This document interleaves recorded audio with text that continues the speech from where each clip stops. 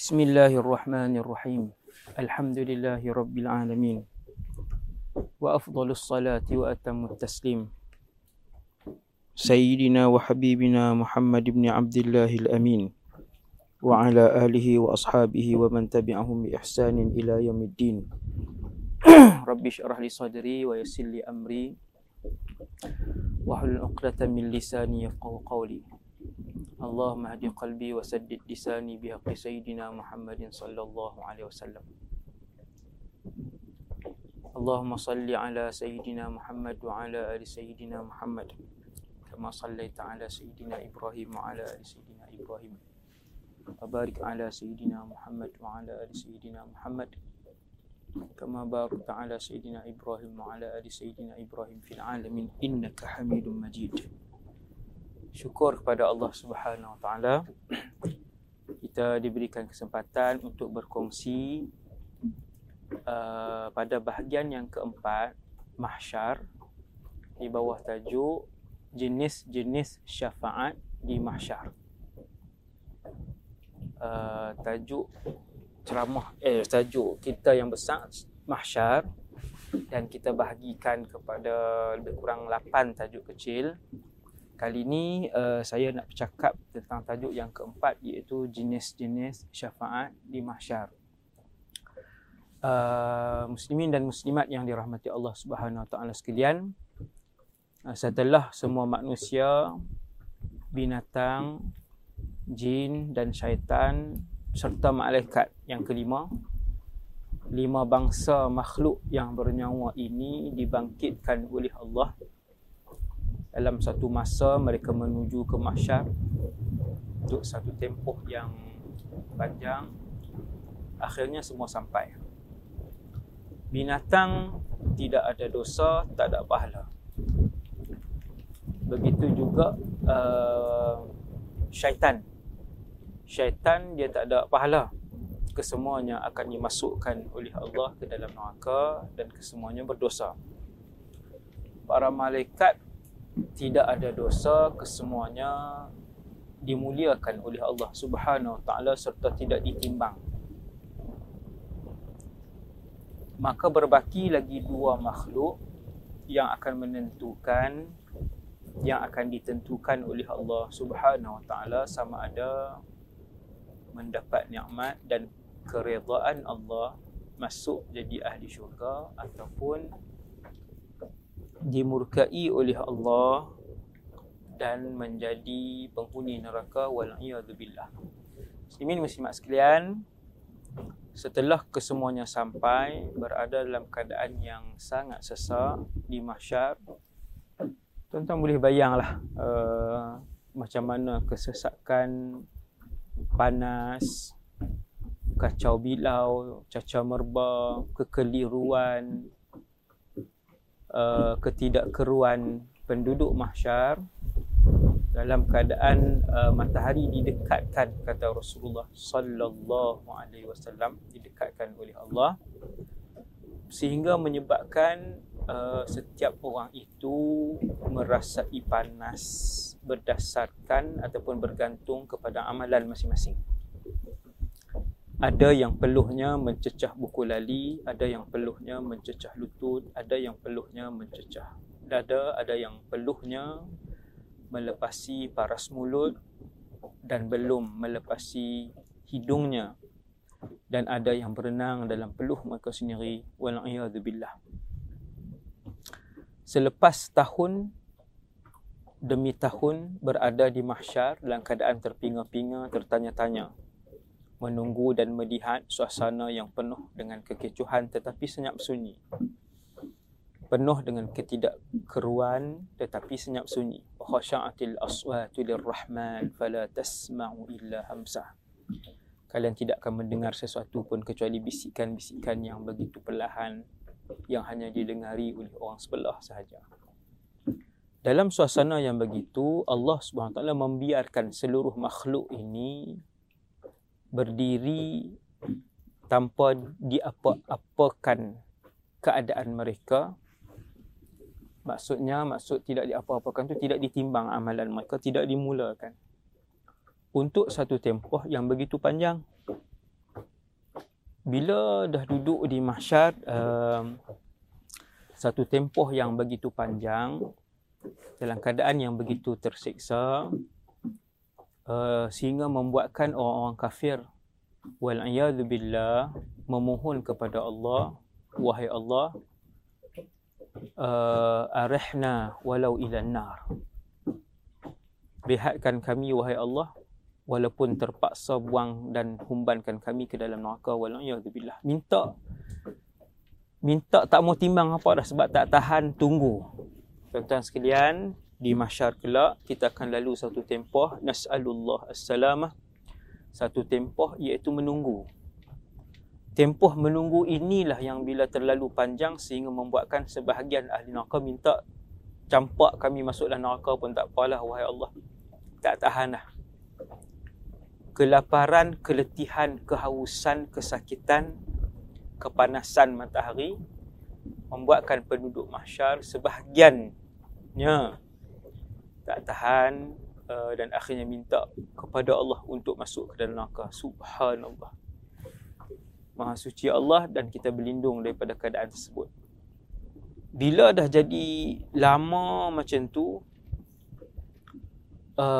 selepas ribuan tahun, sehingga disebutkan oleh para muhaddis yang menghuraikan hadis ini, menyebutkan, dan para mufassir, bahawa lamanya mereka di mahsyar, lamanya berdiri dan menunggu mereka nak jadi apa yang Allah nak buat, apa yang pemilik dan penguasa alam ini nak lakukan kepada penduduk mahsyar. Semua pakat saling tanya, saling yatasaalun, saling soal menyoal di antara satu sama lain. Tak tahu nak jadi apa, tak tahu. Kemudian bila dah terlampau lama sehingga berlubang leher mereka, sehingga berlubang perut mereka, sebahagian mereka lah yang tak ada rahmat Allah, no?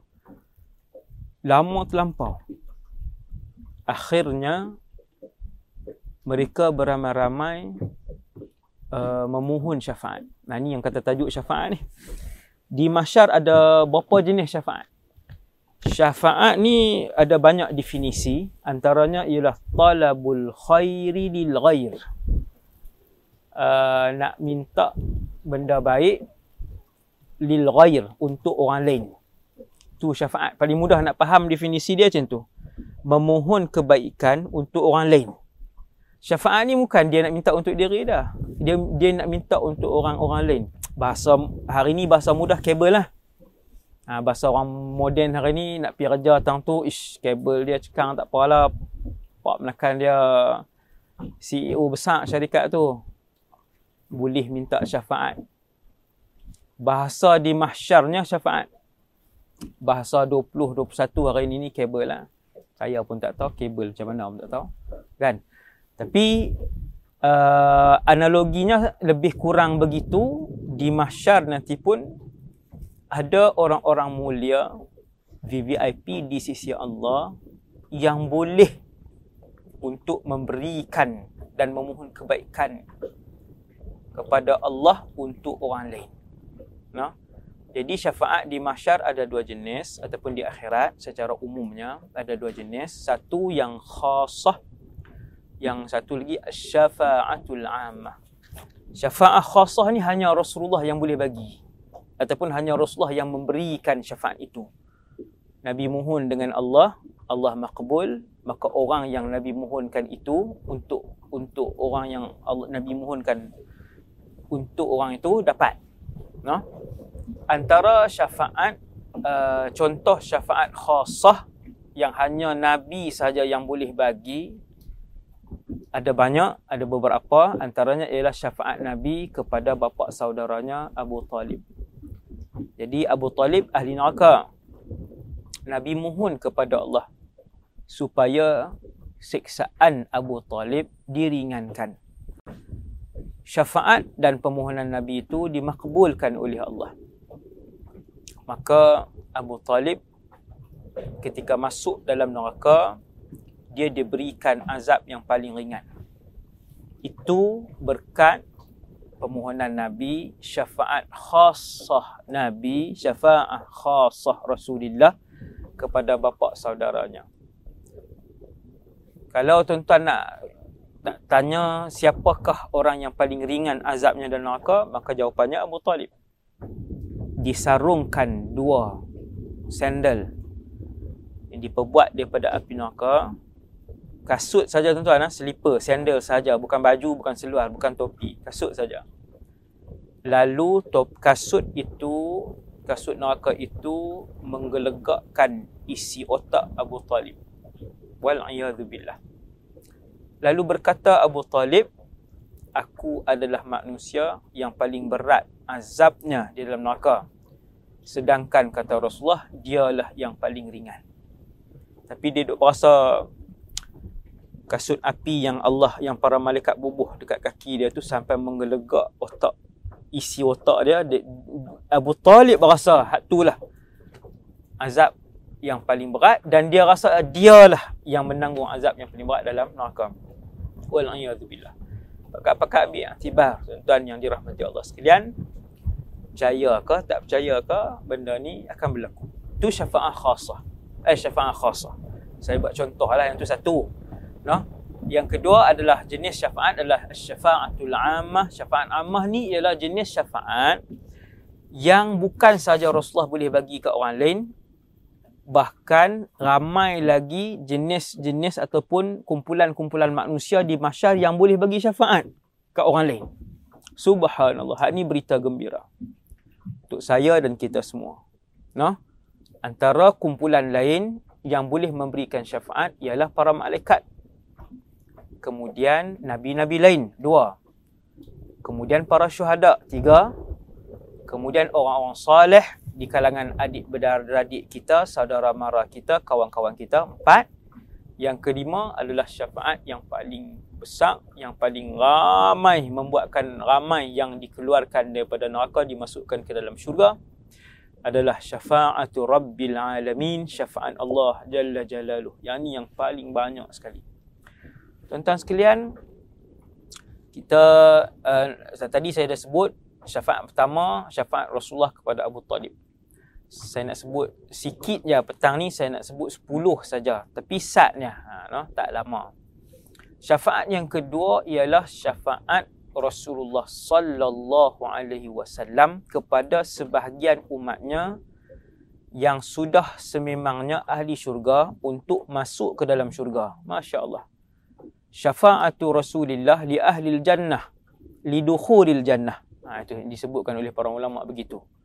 Nabi bagi syafaat kepada ahli syurga yang nak masuk syurga untuk masuk ke dalam syurga, untuk dibuka pintu syurga. Dalam satu hadis ni, yang kedua saya peringat saya. Ni audien ramai ni kat sini. Audien yang nampak dan yang tak nampak. Kan? Okey, yang kedua ialah bila semua ahli syurga ni, saya satu-satu bila semua ahli syurga berada di depan syurga, pintu syurga tutup. Pintu syurga ni tuan-tuan, macam sekarang ni kita sedang berkuliah ni, pintu syurga tutup ke buka? Yang tu boleh jawab, ada hadis.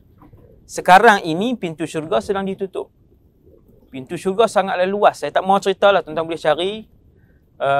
Bukan nak promote diri saya, tak. Carilah ceramah siapa-siapa pun yang bercakap tentang sifat syurga, keadaan syurga. Tuan-tuan tengok, seronok dengar cerita pasal syurga. Pintu syurga ni sangatlah lebar, no? Beratus kilometer lebarnya pintu syurga, beratus kilometer lebar, 1000 kilometer. Sekarang tutup. Pintu syurga akan dibuka pada bulan Ramadan. Selama kita duk hidup atas muka bumi ni, belum kiamat lagi, Ramadan je Allah Ta'ala buka pintu syurga, mulia Ramadan. Kita tak menghurai mulia Ramadan tu. Habis Ramadan Allah Ta'ala tutup pintu syurga. Sampai bila pintu syurga? Pintu syurga ditutup sepanjang tahun kecuali Ramadan. Ramadan je Allah Ta'ala buka. Kemudian bila kiamat Allah Ta'ala tutup pintu syurga, sampailah ahli-ahli syurga berada di depan syurga bersama dengan manusia paling depan sekali, Muhammad sallallahu alaihi wasallam. Nabi sallallahu alaihi wasallam duduk depan sekali. Abu Bakar dengan Umar duduk di kanan dan kiri Nabi. Allahu Akbar. Kemudian baru Nabi pun bagi tahu, Nabi pun pegang tombol pintu syurga, dan Nabi minta supaya penjaga syurga untuk buka pintu syurga. Maka malaikat yang menjaga pintu syurga tu tanya, man Nabi jawab Muhammad sallallahu alaihi wasallam. Maka malaikat tu pun buka. Malaikat kata, bika umirtu la aftahu li ahadin qablak. Aku telah diberikan arahan oleh Allah untuk tidak membuka pintu ini kecuali yang pertama datang kepadanya adalah kamu, wahai Muhammad sallallahu alaihi wasallam. Maka dengan syafaat Nabi, tuan-tuan, ahli syurga mendapat syafaat Nabi untuk masuk ke dalam syurga. Besar sungguh rahsia tubuh badan ruh Nabi Muhammad sallallahu alaihi wasallam ni. No? Sebab itulah pakat-pakat banyakkanlah selawat kepada baginda Rasulullah sallallahu alaihi wasallam. Di mana rahsia dan keistimewaan besar tu nanti di akhirat baru kita akan nampak keseluruhannya. Apa rahsia besar keistimewaan Rasulullah ni? Sampai ahli syurga dah, tuan-tuan, bukan ahli neraka, ahli syurga dah, ahli syurga dah. Duduk depan pintu syurga pun masih memerlukan syafaat Nabi SAW, termasuk para Nabi lain dan Rasul-Rasul lain yang memerlukan syafaat Nabi Muhammad untuk masuk, untuk dibuka pintu syurga, diizinkan masuk dalam syurga. Itu dua contoh syafaat. Contoh syafaat yang ketiga ialah syafaat Nabi SAW untuk umatnya masuk ke dalam syurga tanpa ditimbang buku amalan, tanpa dibuka buku amalan. Yang ni kalau siapa yang selalu dengar ceramah saya, insya-Allah benda ni tak asing bagi pengetahuan dia, iaitu dalam suasana tiap-tiap orang akan dipanggil seorang demi seorang. Hari ni punya manusia ada 7 bilion. Tiap-tiap orang akan dipanggil. Tak tahu berapa ratus bilion manusia yang ada di mahsyar dipanggil seorang-seorang. Tuan-tuan bayangkan berapa lama akan ambil masa. Tiba-tiba manusia pertama yang akan dipanggil ialah Nabi Nuh alaihissalam. Maksudnya, adakah Nabi Nuh akan dipersoal, wahai Ustaz, Nabi Nuh adakah amalan dia akan dikira satu persatu? Jawapannya ya. Bukankah Nabi Nuh tu Rasul? Ya, bukan saja Rasul, bahkan dia adalah, Nabi Nuh ni bukan saja Rasul, dia adalah ulul azmi lagi. Subhanallah. 124,000 orang Nabi, 5 yang paling tinggi, antaranya Nuh alaihissalam. Nabi Nuh ditimbang? Ya, Nabi Nuh ditimbang. Lepas tu, ada di kalangan umat Muhammad yang masuk syurga tidak ditimbang? Ya, ada di kalangan umat Muhammad sallallahu alaihi wasallam masuk syurga tidak ditimbang. Yadkhulunal jannah bighairi hisabin wala azab. Sesaat tidak diazab. Sesaat tidak ditimbang amalan mereka. Maksudnya satu muka surat pun tidak diperincikan amalan mereka, terus masuk syurga. Berkat siapa? Berkat syafaat Nabi Muhammad sallallahu alaihi wasallam. Rasul lain ada tak fadilat ni? Tak ada. Syafaat ini dinamakan asy-syafa'atul khassah. Syafaat yang hanya dimiliki oleh baginda Rasulullah sallallahu alaihi wasallam. Tuan sekalian, banyakkanlah syafaat Nabi supaya Nabi kenal kita, supaya kita ni boleh mendapat redha Allah Subhanahu Wa Taala. Itu yang kedua, syafaat Nabi untuk umat dia. Bukan semua, sebahagian kecil sahaja umat Rasulullah yang akan masuk syurga tanpa hisab dan tanpa azab. Itu macam mana kita, Ustaz? Kami ni macam mana, Ustaz? Kita ni macam mana, Ustaz? Saya pun samalah. Kita semua sama. Kita bukan Rasul, kita bukan Nabi. Maka kita sentiasa memohon kepada Allah. Wahai Allah, muliakanlah kami dengan syafaat untuk masuk ke dalam syurga-Mu tanpa hisab dan tanpa azab. Amin ya Rabbal Alamin. Itu yang ketiga.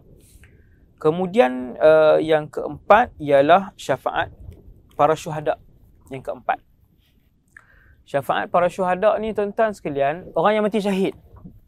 Mati syahid ni bukan yang syahid melahirkan anak, bukan syahid yang lemas dalam sungai, bukan yang syahid kebakaran, bukan. Mati syahid ialah mujahiduna fi sabilillah. Mereka yang keluar berjihad fi sabilillah.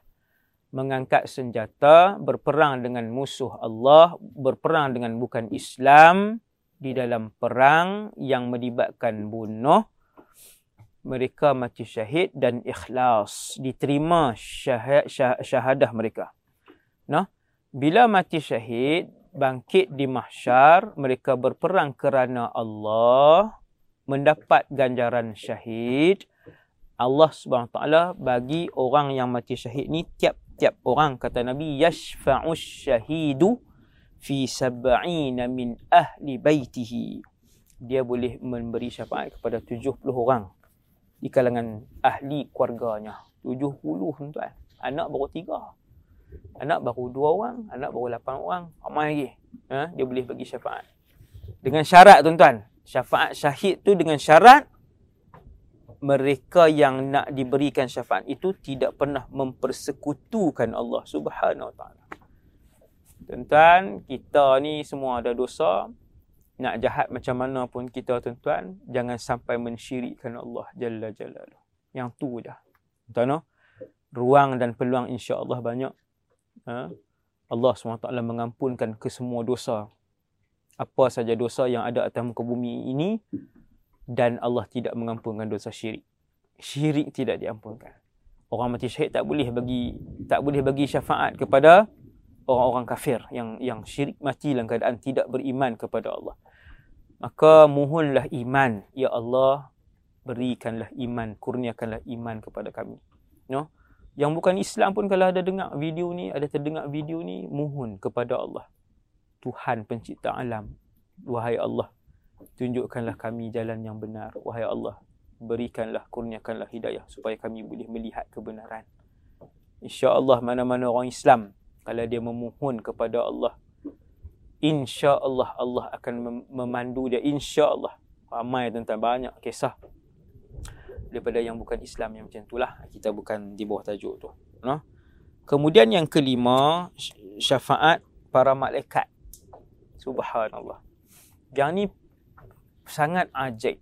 Para malaikat boleh memilih di mahsyar kelak orang-orang yang dia nak minta kepada Allah untuk dimasukkan ke dalam syurga. Malaikat. Hadis sahih yang banyak bercakap berkaitan itu.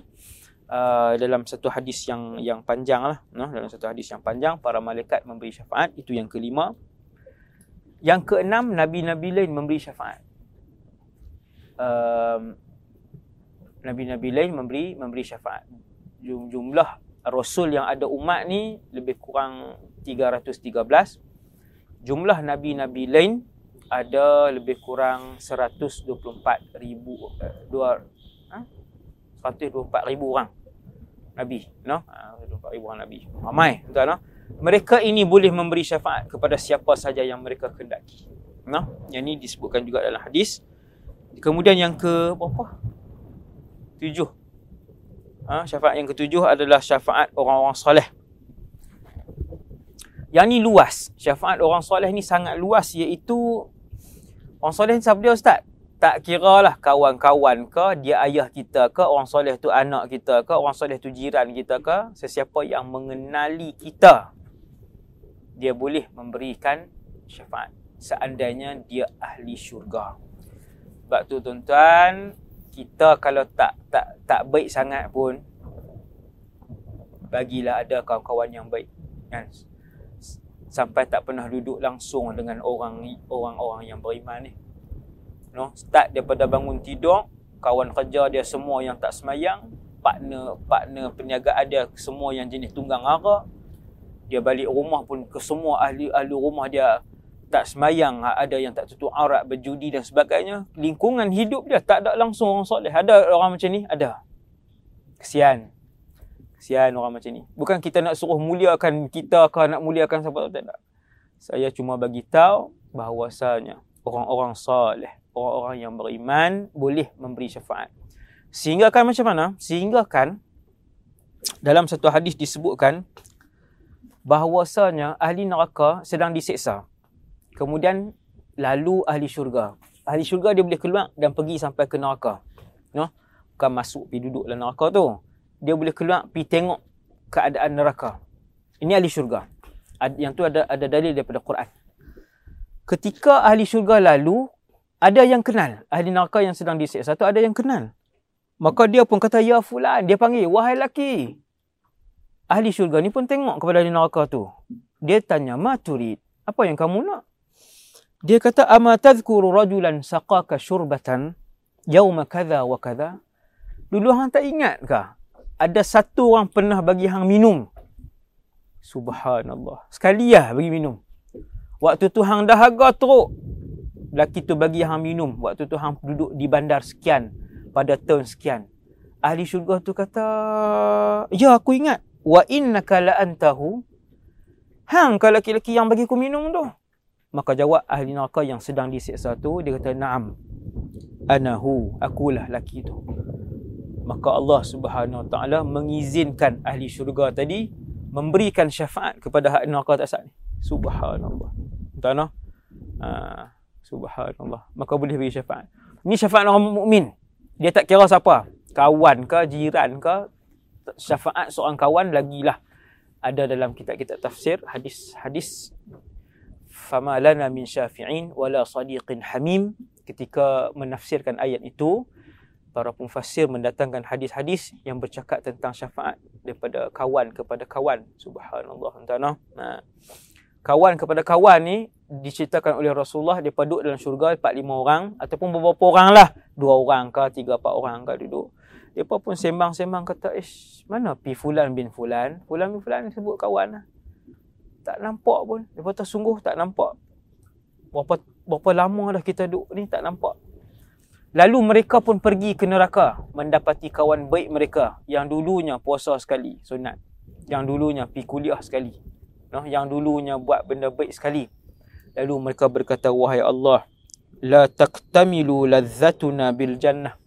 Tidak sempurna nikmat berseronok-seronok kami dalam syurga sebab kawan baik kami hak dulu berjuang sama kami, ya Allah. Kami pun tak tahu apa dosa dia buat, kan? Sampai dia masuk dalam neraka. Wahai Allah, boleh tak masukkan dia ke dalam syurga? Allah Ta'ala pun sebut, akhriju man araftum. Keluarkan daripada neraka sesiapa sahaja yang kalian sukai, yang kalian kenal. Subhanallah. Tuan-tuan, kawan. Kemudian yang ke-9 tadi adalah syafaat Allah SWT. Syafaat Allah ini, Allah Ta'ala sebut macam ni. Allah Ta'ala sebut, syafa'al anbiya war rusul. Para nabi dan rasul dah bagi syafaat. Para syuhada dah bagi syafaat. Para salihun dah bagi syafaat. Para mukminun dah bagi syafaat. Maka kata Allah, baqiyat syafa'ati wa ana akramul akramin. Dan berbakilah syafaat aku. Tuan-tuan, syafaat Allah Ta'ala ni, dia last. Semua dah pakat bagi syafaat ni. Nabi Muhammad dah bagi syafaat, itu dah bagi syafaat, semua dah bagi syafaat. Allah Ta'ala kata, baqiyat syafa'ati wa ana akramul akramin. Maka berbakilah syafaat aku adalah yang paling mulia dan yang paling pemurah di kalangan sesiapa sahaja yang ada di mahsyar ini, di dalam alam ini.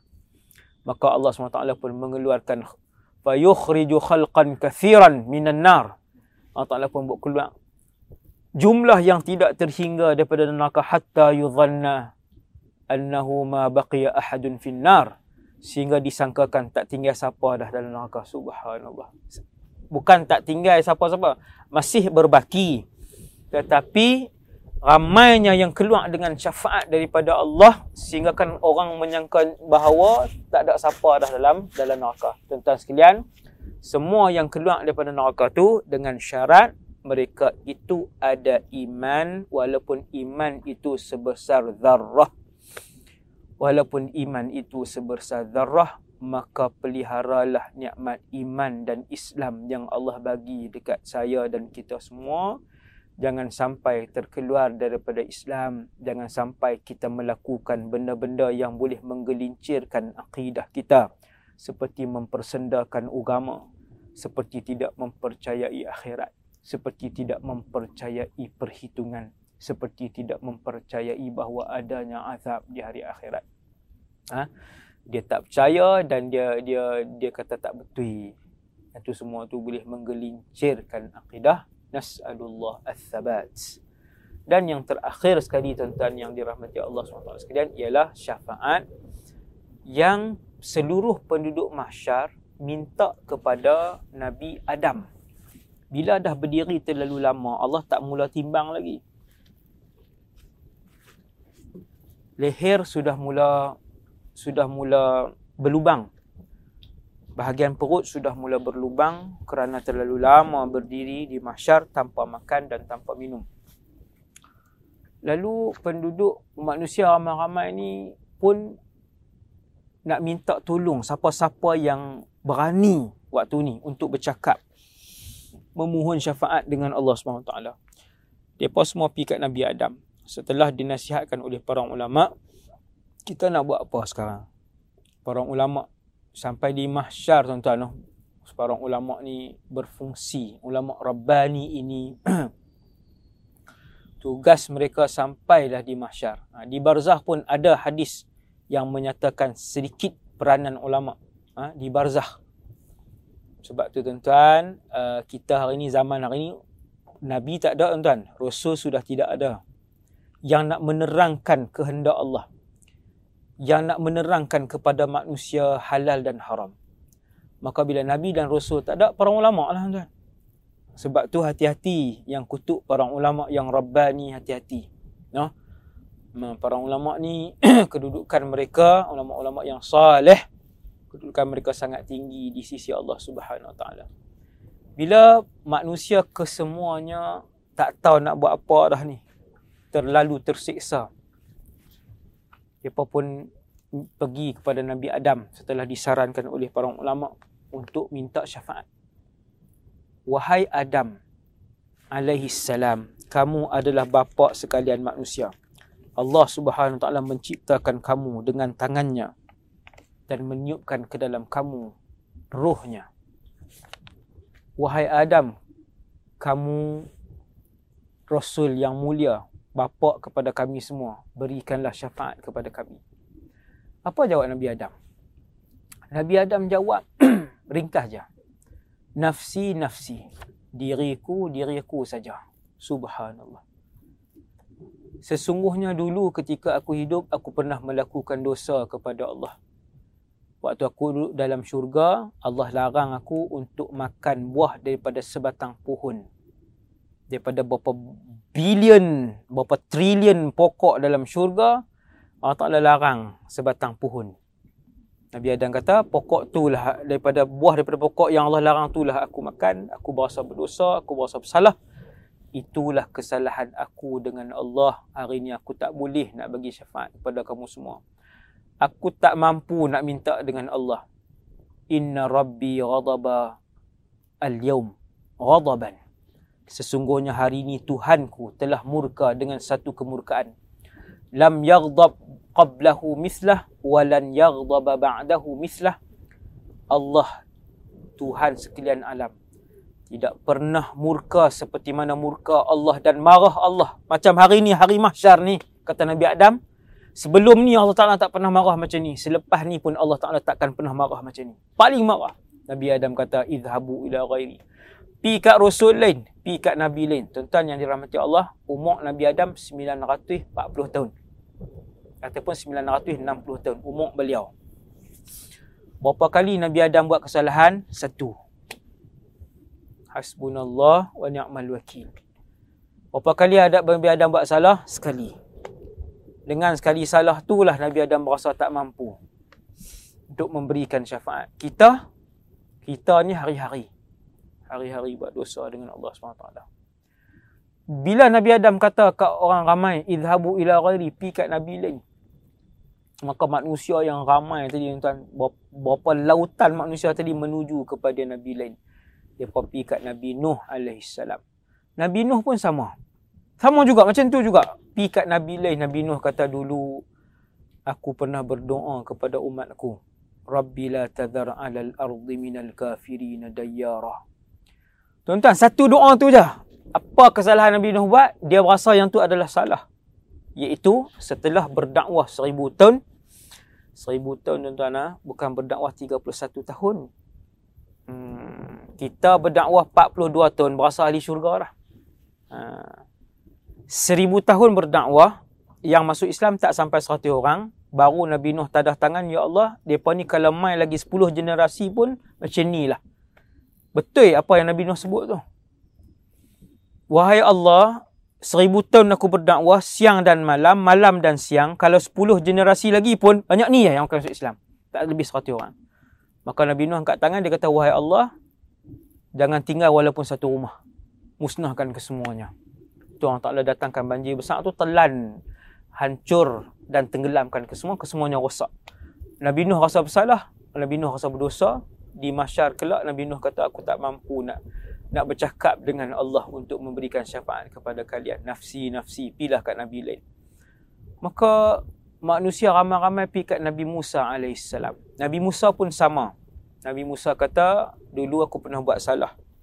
Apa tuan-tuan salah dia? Nabi Musa kata, dulu aku qataltu nafsan lam umar biqatliha.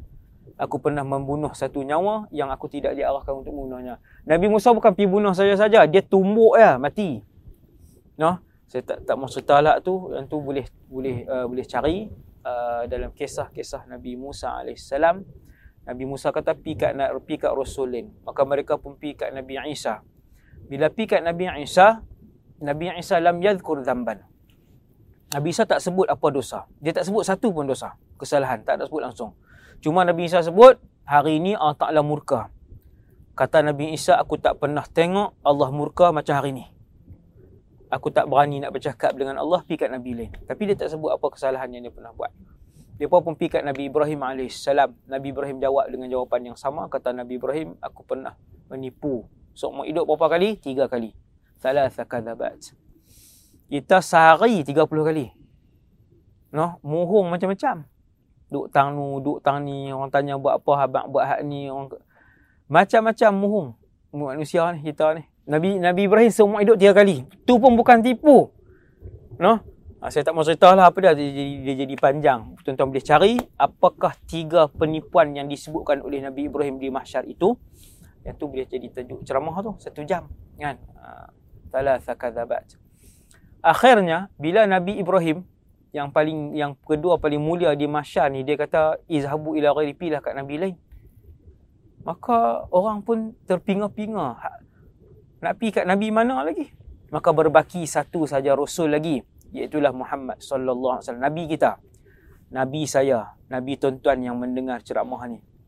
Tak ada umat lain yang hidup pada ketika ni melainkan umat Muhammad sallallahu alaihi wasallam.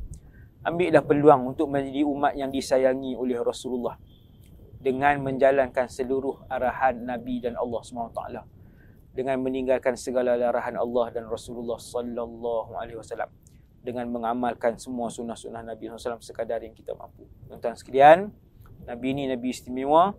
Bila semua orang mai kat Nabi, wahai Muhammad, kamu kekasih Allah, telah diampunkan dosa kamu yang akan datang dan yang telah lalu. Orang sebut kelebihan Nabi Muhammad waktu tu. No? Ghufira laka ma taqaddama min dhanbika wa ma ta'akhkhar. Wahai Muhammad, kamu orang yang mulia, Allah sayang kamu. Wahai Muhammad, tolonglah bercakap dengan Allah pada hari ini. Maka ketika itulah Nabi SAW pergi ke bawah arash. Nabi pun sujud di bawah arash.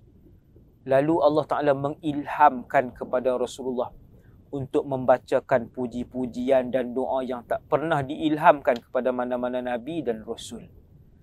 Lalu Nabi SAW pun memohon, wahai Allah, tolonglah bagi syafaat, tolonglah bagi pertolongan dan juga keampunan kepada umat aku. Wahai Allah, aku memberikan syafaat kepada mereka.